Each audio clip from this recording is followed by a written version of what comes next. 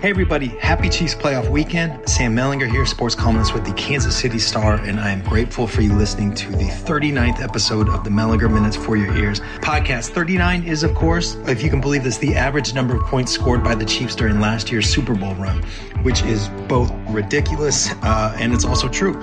Anyway, our goal today, just like always, be worth your time. This week we're going to do that with a look at both this weekend's AFC playoff games and the future of an apparently loaded conference. Another great batch of questions. We're going to talk about everything from the confidence of Chiefs fans, the betting line, the defense, killing wolves, just give us a chance. Then we're going to finish with some insight on this weekend's the Chiefs-Browns game with someone who knows the Browns better than anyone who does not work for them. The Star is running a special promotion for the Sports Pass right now, $1 a month for 3 months for all of our sports coverage, including more original Chiefs content than you can find anywhere else. You can find that on our website or just reach out to me, Twitter, Facebook, email, whatever, and I will send you the link. I appreciate everybody who's listened and written in asking for that link. Your support means everything to me and the people I work with, so thank you. Okay. Holy crap, the playoff games this weekend. Somehow, I think the one that I'm least interested in is the one with the two most prolific quarterbacks in NFL history. You know what I mean? It's just loaded. And, just like last weekend, this is probably the order of the games you want if you're a Chiefs fan, or at least the games on Saturday that you want, because I think you'll see the Chiefs' next two opponents in those games. Jared Goff, the Rams quarterback, his status is unknown, at least as I'm recording this, and that's obviously a big deal. But either way, that Rams-Packers game at 3:30 on Saturday should be a heck of a ride to watch Aaron Rodgers in that offense against one of the best defenses in the league. That matchup, that's sort of, a football nerd's dream, right? Talent all over the place. Two schemes that each do a really good job of creating numbers advantages in specific spots on the field. I think the Packers are going to win. I think the Packers will win again next week too, no matter who they play. But for me, that's a sort of a plan your day around it sort of game. The Saturday night game is the other AFC game, Ravens and the Bills. I love this matchup. And not just because it's a team, everybody thought would be the Chiefs' biggest rival or biggest threat, I guess, in the AFC before the season, playing the team that everyone thinks is the Chiefs' biggest threat now. That Ravens defense really does appear to have come together and gotten to a level it didn't quite ever get to last year. And I mean that emotionally, schematically, everything.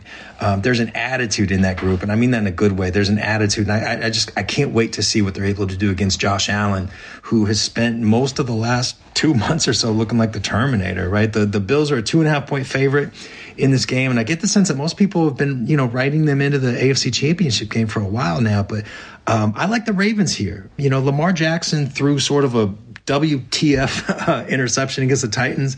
That ball was a dead duck as soon as it left his hands. But, other than that one throw, he looked a lot like an MVP. And, the Ravens still have to prove it. And, this game will largely determine how they're thought of going forward. But, I see more from Jackson and, just sort of a better balanced team to make me believe, in them, in the Ravens, than what I see from the Bills. And I say this all with at least a little hesitation, right? Because the Ravens really should have scored more points against the Titans. That defense is soft last week. But, I mean, no disrespect to Stephon Diggs, who I think is incredible, or anyone else with the Bills. It's just the Ravens look like a more complete team to me, and I believe in both those quarterbacks. I think those are both superstars. So look, the game you all and we all, I should say, but the game that we're all most invested in is obviously the Chiefs and the Browns. And the analysis on this is all over the place. You can get it anywhere. And I want to get to something else here before we break. So just somewhat quickly, I believe the Browns can beat the Chiefs. I want to be clear that I think the Chiefs will win. And I even think it's more likely that Chiefs win a blowout than it is that the Browns win by any score. But the Browns, this is not just like a bunch of punks coming in here. That offensive line is going to protect Baker Mayfield, and it's going to give two really good running backs. Kareem Hunt and Nick Chubb are both better than anyone the Chiefs have. But those guys are going to have some lanes too. Jarvis Landry is even better than I think a lot of people think. Myles Garrett is going to get to Mahomes.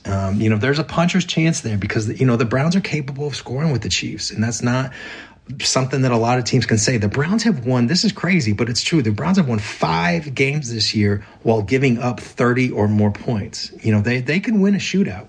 But anyway, this feels like the sort of game where, maybe the Chiefs get out to a 2-score lead and it, looks like a potential blowout. And then the Browns start to come back, sort of the same rhythm of game that we saw the Chiefs play against the Bucs and the Saints and the Dolphins. But the thing that turns as the Browns are pressing a little bit and, maybe Baker Mayfield goes, too much risk and not enough reward, right? And we see Tyrann Mathieu make a big interception and the Chiefs end up winning by 10 or so. That's what it feels like to me anyway. But, instead of going through all the potential scenarios of that game, I'm pretty stuck here about what the AFC is going to look like, what it looks like now and what it's going to look like going forward. Because, we talked last week and, in previous shows too about how good the AFC is right now. And I know Blair wrote about this some this week, but it is wild enough to emphasize. Baker Mayfield is 25 years old, and he is the oldest quarterback left in the AFC. Josh Allen, Patrick Mahomes, Lamar Jackson, all these guys, 25 or younger. And, it goes deeper than that. Deshaun Watson is 25. Justin Herbert is 22. The Jaguars are about to draft Trevor Lawrence. The Jets may or may not take, Justin Fields or Zach Wilson second overall. So, let's set the Jets aside for a moment. And it's a point of fact that, half of the AFC has a star quarterback 25 years old or younger. And someone... And if I'm honest, I probably think it's Baker Mayfield, but someone from a group of Mahomes, Lamar, Watson, Herbert, Lawrence, Josh Allen, Joe Burrow, Baker Mayfield. One of those guys is the AFC's 8th best quarterback, 25 or younger, right? It's crazy. And then you also think about a team like the Colts, so well run, a really good roster, balanced, stars, solid players all over the place. Or the Titans. They were in the AFC Championship last year, and with a different set of breaks, could have been back this year. The AFC is just really loaded, and that makes it brutal. By the way, for a team, like the Raiders or the Broncos or even the Patriots going forward. And I know you're all feeling very sorry for those teams, right? But it's pretty wild to think of who the Chiefs might be elbowing with, deep into the playoffs for the next 5 or 10 years. To me, it's still the Ravens. Long term, I just think that is going to emerge as, the primary threat in the AFC to the Chiefs. They are the best combination of superstar quarterback and strong organizational structure. The Bills have closed that gap, and they might be a lot of people's answer, but for me, they're number 3. The Ravens just seem to have a lot of talent and a lot of smart people making decisions with that talent. Maybe I'm acting like maybe this is just sort of a prisoner of the moment kind of thing because, the right hire can make a world of difference. But, it's hard right now not to think the Texans are going to waste Deshaun Watson. And that happens. That opens some opportunity for other teams. And there's a strong, sort of second tier here, after Chiefs, Ravens, Bills. There's a strong second tier, the Browns, the Chargers, potentially even the Bengals and the Jaguars too. Although I don't love the Urban Meyer hire. I got to just put that out there. But anyway, this is really something else, you guys. We talk, and forget that, the Chiefs talk a lot about a potential dynasty, and it is all there for them. But if you look around, man, they're going to have to earn it against a loaded field. And that's how this thing turns out. So this really is, if you think about it, this sounds hyperbole, but it's a matter of fact, I believe. This is the best, most fun, most interesting time in the history of the world to be a Chiefs fan. It really is. I hope we don't take that for granted. Okay, before we move on to the rest of the show, this podcast is free, but that doesn't mean I'm not going to ask you one more time to join us behind the paywall. We work hard to bring you information and perspectives you can't get in other places. We have the most journalists working the Chiefs beat, the most combined experience around the team, the most perspectives. Please help us out. Give the Sports Pass a try. Again, you can try for $1 a month for the first 3 months or $30 for a year. You can find those links online or reach out to me, Twitter, Facebook, email, whatever, and I'll send them along. All right, we're going to take a quick break and back with some questions. If you would like to participate in next week's show, please call 816-234-4365. Leave your first name, where you're calling from, and almost literally any question. Put the number in your phone, call anytime, 816-234-4365, or as the great reader Michael points out, 816-BEG-IDLE.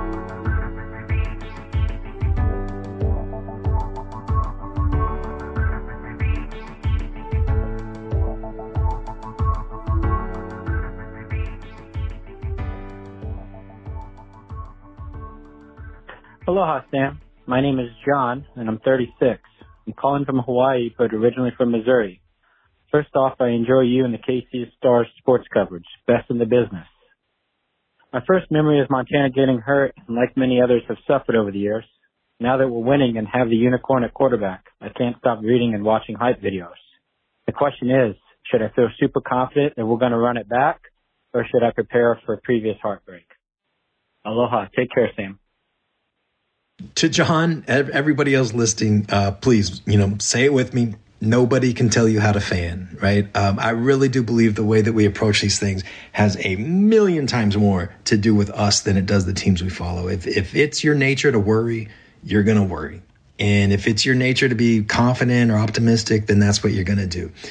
You might go into a game feeling different against, like, let's just say the Chargers than you do, a playoff game against the Browns. But I'm guessing that when that game gets muddy and it's back and forth and your team is down by a few, you probably have a similar emotion, whether you think your team is better or not.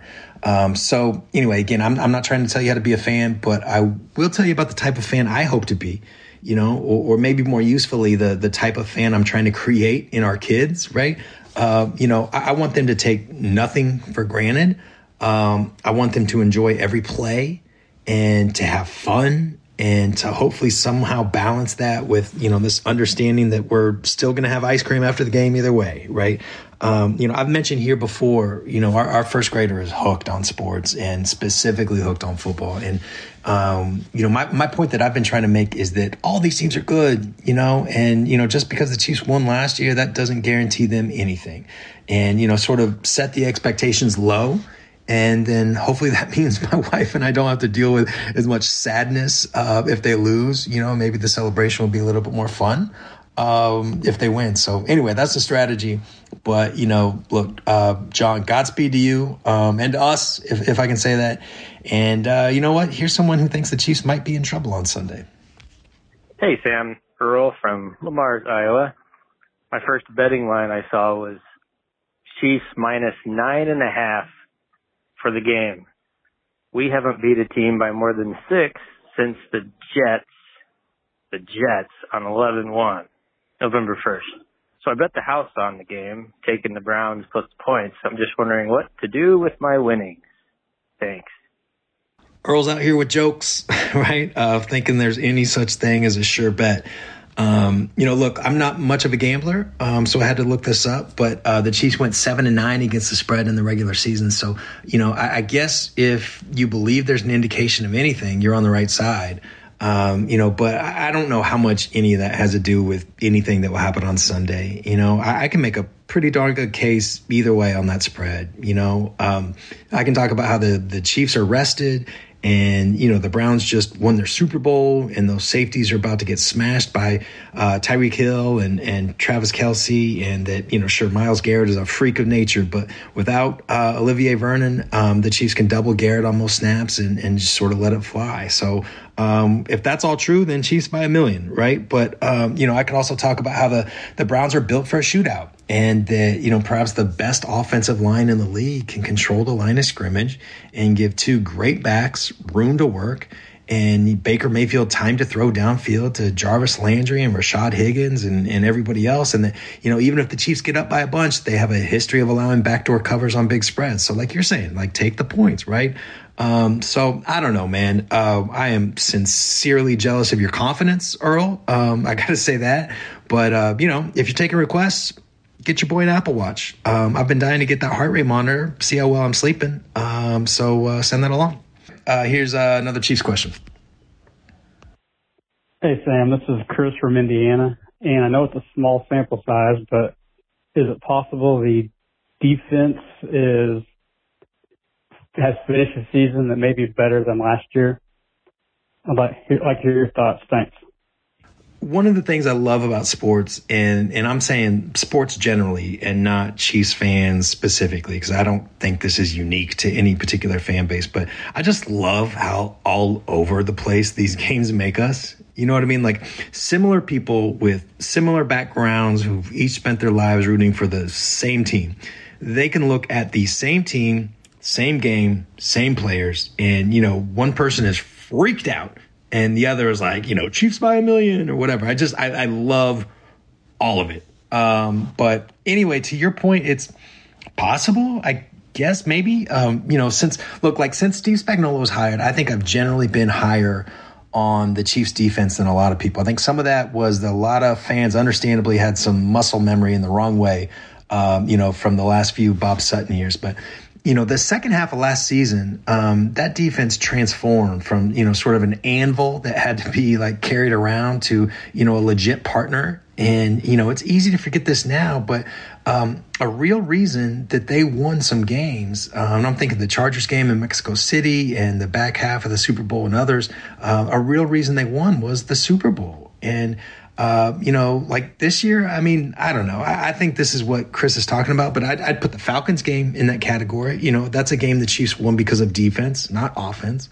The offense wasn't near good enough, and the defense picked it up and did the job. But, other than that, like maybe the Broncos games, I don't know. Like the Patriots and Jets stunk, so I'm not sure that you can count those, honestly. But, if we can get away from the comparisons, like just for a second, I do think it's a point worth considering that it should not be a total shock if the defense, in the playoffs is better than the general perception has been of the defense. You know what I mean? Like Frank Clark is so important here.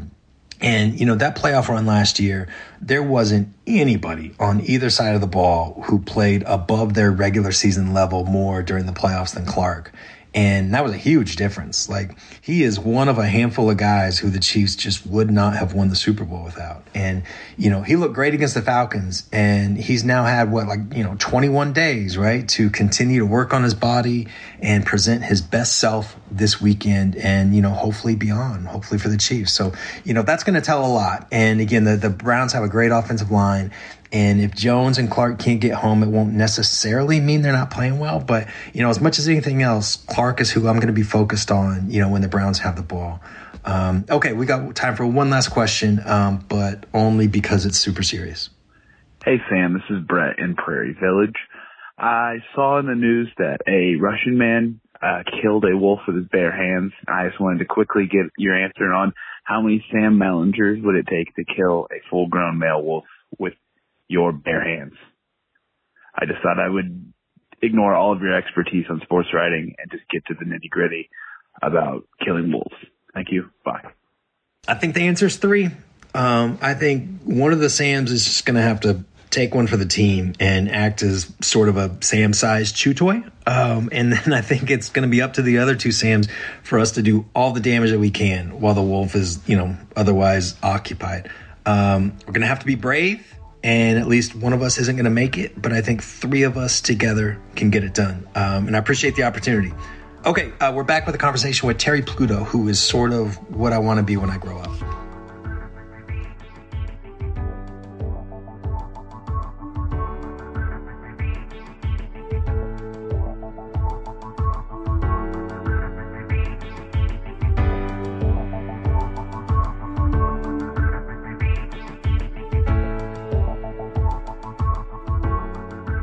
All right, you guys, as promised, here's a conversation with Terry Pluto of the Cleveland Plain Dealer. Terry has written about Cleveland sports for decades. He is from Cleveland. He loves Cleveland. He has spent his adult life writing about Cleveland sports. And I'm not joking what I said earlier. Like, he is what I want to be when I grow up. He knows as much about the teams there as anybody. He has respect from the readers he writes for and from the sources he writes about. So anyway, obvious reasons I wanted to talk to Terry this week. And we talked about what people in Cleveland are feeling, after one of the biggest wins in the history of that franchise, and, what the path is for the Browns to beat the Chiefs. We talked about Kareem Hunt. We talked about John Dorsey. We talked about why Baker Mayfield was able to improve so much from last year. Anyways, it was a great conversation. I really enjoyed it. And here we go. Look, nothing's normal right now, right? But yeah. What is the general mood of people in Cleveland just with what's going on with the Browns right now? Well, this is what makes this even more special is I don't think anyone saw it coming. Usually when I say that with the Browns, that means they thought they might be 8-8, but instead they're 3-13 and everybody's getting fired again. Right. So this is, I think this year, most of us 8-8, 9-7 if everything went right, but the moment you're saying if everything goes right that you're in trouble again, because it never does. Sure. And a lot of things here actually didn't go right, but they've won a bunch of games anyway, because for the first time, they have the Jamie Haslam, the owner, talked about we need to have alignment. They actually have a front office and a coaching staff, playing nice together, and they do know what they're doing.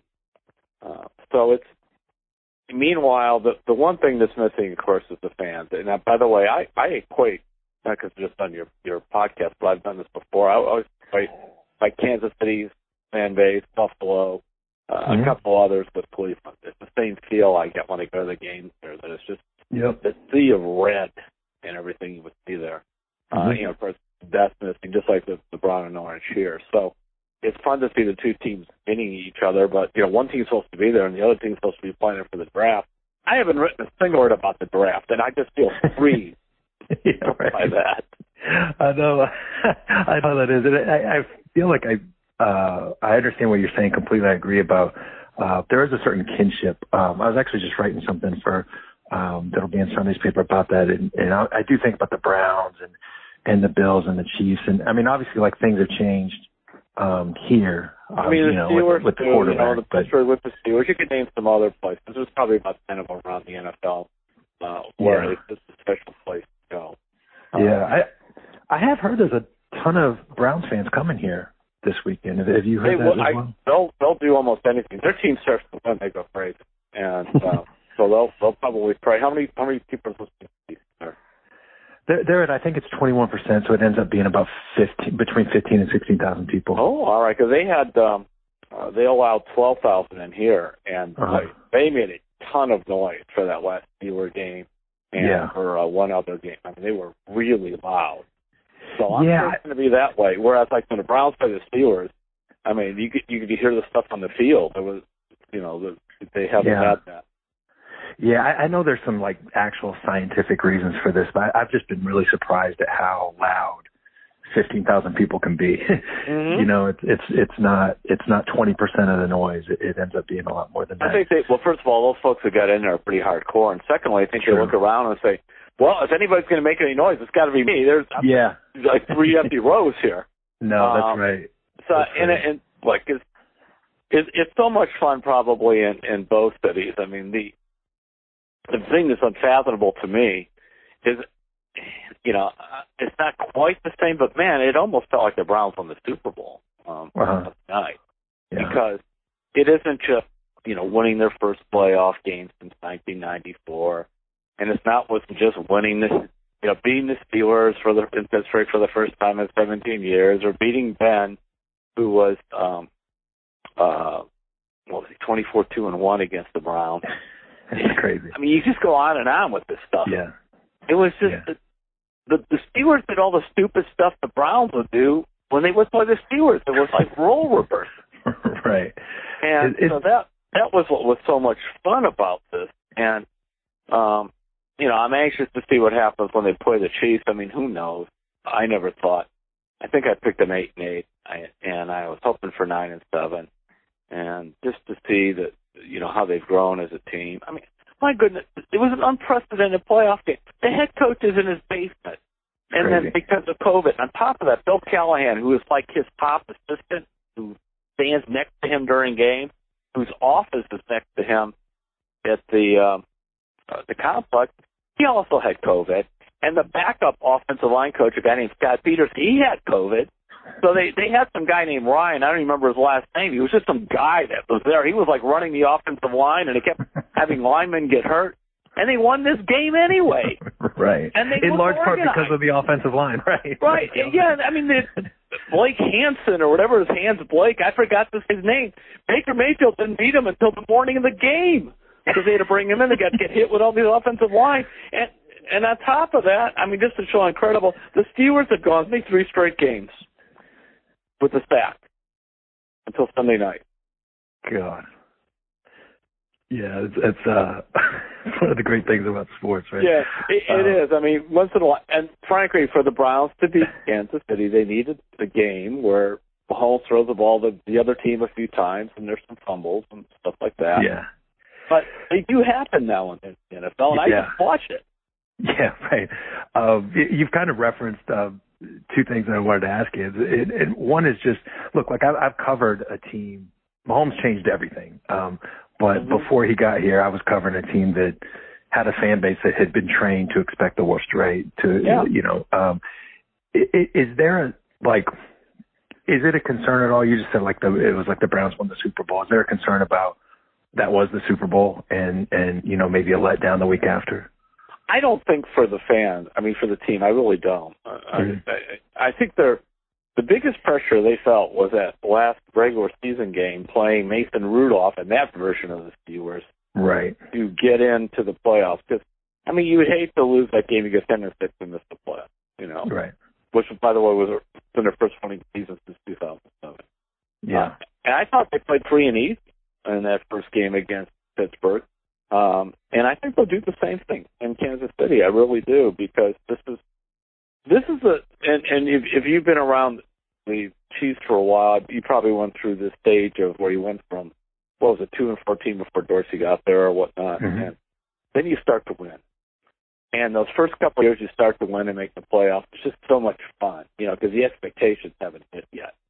Mm-hmm. And then after that, it becomes tough, because it's kind of Super Bowl or nothing, that kind of stuff. But those first year or two are so enjoyable, I think, for everybody. Yeah. And I think for the players too. I mean, they're all thinking, nobody thought we would be here. No, they don't think we're that good or what, because they're overplaying all this. But that's fine. You can play that card right now because there's some truth to it. Right. Yeah. Well, what, Chiefs fans here, it seems like people are all over the place about either they think the Browns line up with the Chiefs' vulnerabilities or they think, the Chiefs are going to blow them out. Like, what do you think? What had to happen what's the Browns' path to win, I guess? The Browns win usually by doing this. They turn the team over, not necessarily 5 times like they did the Steelers, but 2 or 3 times because their defense is really weak. And then they score a bunch of points. Yeah. And this team can't score. You saw Kareem Hunt. Look, Kareem Hunt, how good he was there. He's the number 2 back here. Right. He is. And he's really good, but he's the number 2 back. Nick Chubb, I'm old enough, I saw Jim Brown. Nick Chubb is the closest thing I've seen in a Cleveland uniform to Jim Brown. He really is. It's the same power and speed and being shifty, and it just seems like when they chase him, he gets faster. He's remarkable on that. And then, Kareem Hunt's game, how versatile it is. The big thing is that they were able to, this is Kevin Stefanski, the head coach, and Alex Pentel, the offensive coordinator. They taught Baker Mayfield how to become a winning quarterback. And they just drilled lack of turnovers. You don't turn it over. Because he used to be the gunslinger. Oh, I throw an interception or 2, so what? I'll just throw 5 touchdown passes, Right. No, and that was kind of, last year he threw, he's either 20 or 21 interceptions. 21, and this year, I think this year he's at 8. Yeah. He's at 1 since the bye week. Yeah, and it seems like he's still making the big plays. He is. Early in the year, they really kept him there. It was almost a classic thing. You got to break them down to build them up. They came in, and this is they being Stefanski and Pelt. And Pelt told them 2 things. Number 1, you're losing weight. Number 2, you're going to change your footwork. And he received the ball, gets a little technical there. And actually, the number 3 is we're going to run the ball a lot, and you got to learn to be under center more. And so they brought all those things in. Said, this is how we're going to play. And what helped Baker, his development, was 1, he had a bad year last year, so he got humbled. Secondly, these guys want Baker to play. I know Andrew Berry doesn't take the job as the GM here unless he thought Baker could at least be a viable NFL quarterback. Right. He was so young and highly regarded that he could wait for something because he was in Cleveland before. He knew that if you don't have a quarterback, you're just going to die, and that's it's common sense. But some of these guys think they'll just find a quarterback. I think he goes, if the worst I have is Baker Mayfield, I got a chance, come here to do something. So he believed in Baker, but none of these guys were invested in Baker. They didn't put their name on that pick. Yeah. That I think was crucial. So he had to be open to all this, and he pushed back some, but not a lot. I give him a ton of credit. He changed this whole game around. He stopped getting the stupid stuff with Rex Ryan and people in the media. He just played, which really helped. Yeah. The last thing I wanted to ask you about for this is about the guy that did put his name on that pick, right? And John, I think here the Chiefs were just a freaking abject disaster before he and Andy Reid got here. And I think people here kind of remember him as deep in the roster, made a lot of good personnel decisions, left the team in some salary cap, pretty bad salary cap trouble. But anyway, how do people? He was only there for 2 drafts, right? It was about 3 years, maybe 2 drafts. How do people 17? No, he had he had the 18 and 19 draft. Yeah. Yeah. What is it? How is he thought of in Cleveland? Real mixed. Because Freddie Kitchens killed him, putting Freddie Kitchens in as the head coach. Mm-hmm. And also when people knew that Kevin Stefanski was favored by the analytics branch, headed by Paul DePodesta, and not that Stefanski was that highly regarded, but the moment, by the end of training camp, it looked like Kitchens was way over his head. And so that, and they knew that, that was John's guy. Yeah. And if you don't, it's kind of like the front office got to be lined up with the coach, and the coach has got to be lined up with the quarterback, and that's the same thing work. And obviously that's what's going on in Kansas City. You go back but you look at some of the players. Jarvis Landry's a heck of a player. He's really good. What a great trade that was. Yeah. And actually, even when he made on the same day he made that trade, he brought in Tyrod Taylor because he didn't want. That was even before the draft. He knew that he was going to take Mayfield. He didn't want Mayfield to just walk in here and think the job is his. And I thought that was why. Mm-hmm. And nobody thought Nick Chubb was going that high in the second round. And John told me he had a first-round grade on him. And I know the Browns did not like Darnold at all. John didn't like him. And he didn't like Rosen. He liked Baker. That was his guy all the way. So there are a lot of, but what struck me is, what he really needed? He needed Andy Reid. He would just bring all these guys in there, and then he would hope that, the coach could sort them out. But, poor Freddie was just so overwhelmed. And he looked at the fact Freddie called the plays for 8 games with Baker the year before, and Baker really took off. But I think that there was a sense around the team that Kitchens owed his job to Baker Mayfield. Bad position to go in for it. That's interesting. So that was the big, miss with all that. And that cost him. Yeah. And then, he had like guys like Antonio Callaway was suspended the year before from Florida for discipline problems. He brings them in. And how John knows, they'll roll the dice on people. But you look at the roster, there's some really good guys that he brought in. And I'm kind of writing, it's fascinating because they went from heavy analytics with Sashi Brown and that, which is 2016 to 17, into we don't like analytics anymore with Dorsey, although Paul DePodesta, who was brought in by, in 2016, brought in by Sashi Brown.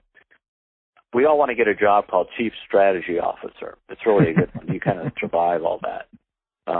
But I knew DePodesta from baseball. He was a smart guy. And so after they got rid of Dorsey, then they went and turned the thing over to DePodesta, who is still heavy analytics, but they have, I think, some of the Dorsey common sense rolling in there, too. It's sort of a blending of them both, as it should be right now. Yeah. And you also have where everybody got lined up. The agendas aren't here that have been here for many years. The fighting between the coaches and GMs goes way back for almost a decade. Oh, wow. Yeah. Okay, so I hope you enjoyed that as much as I did.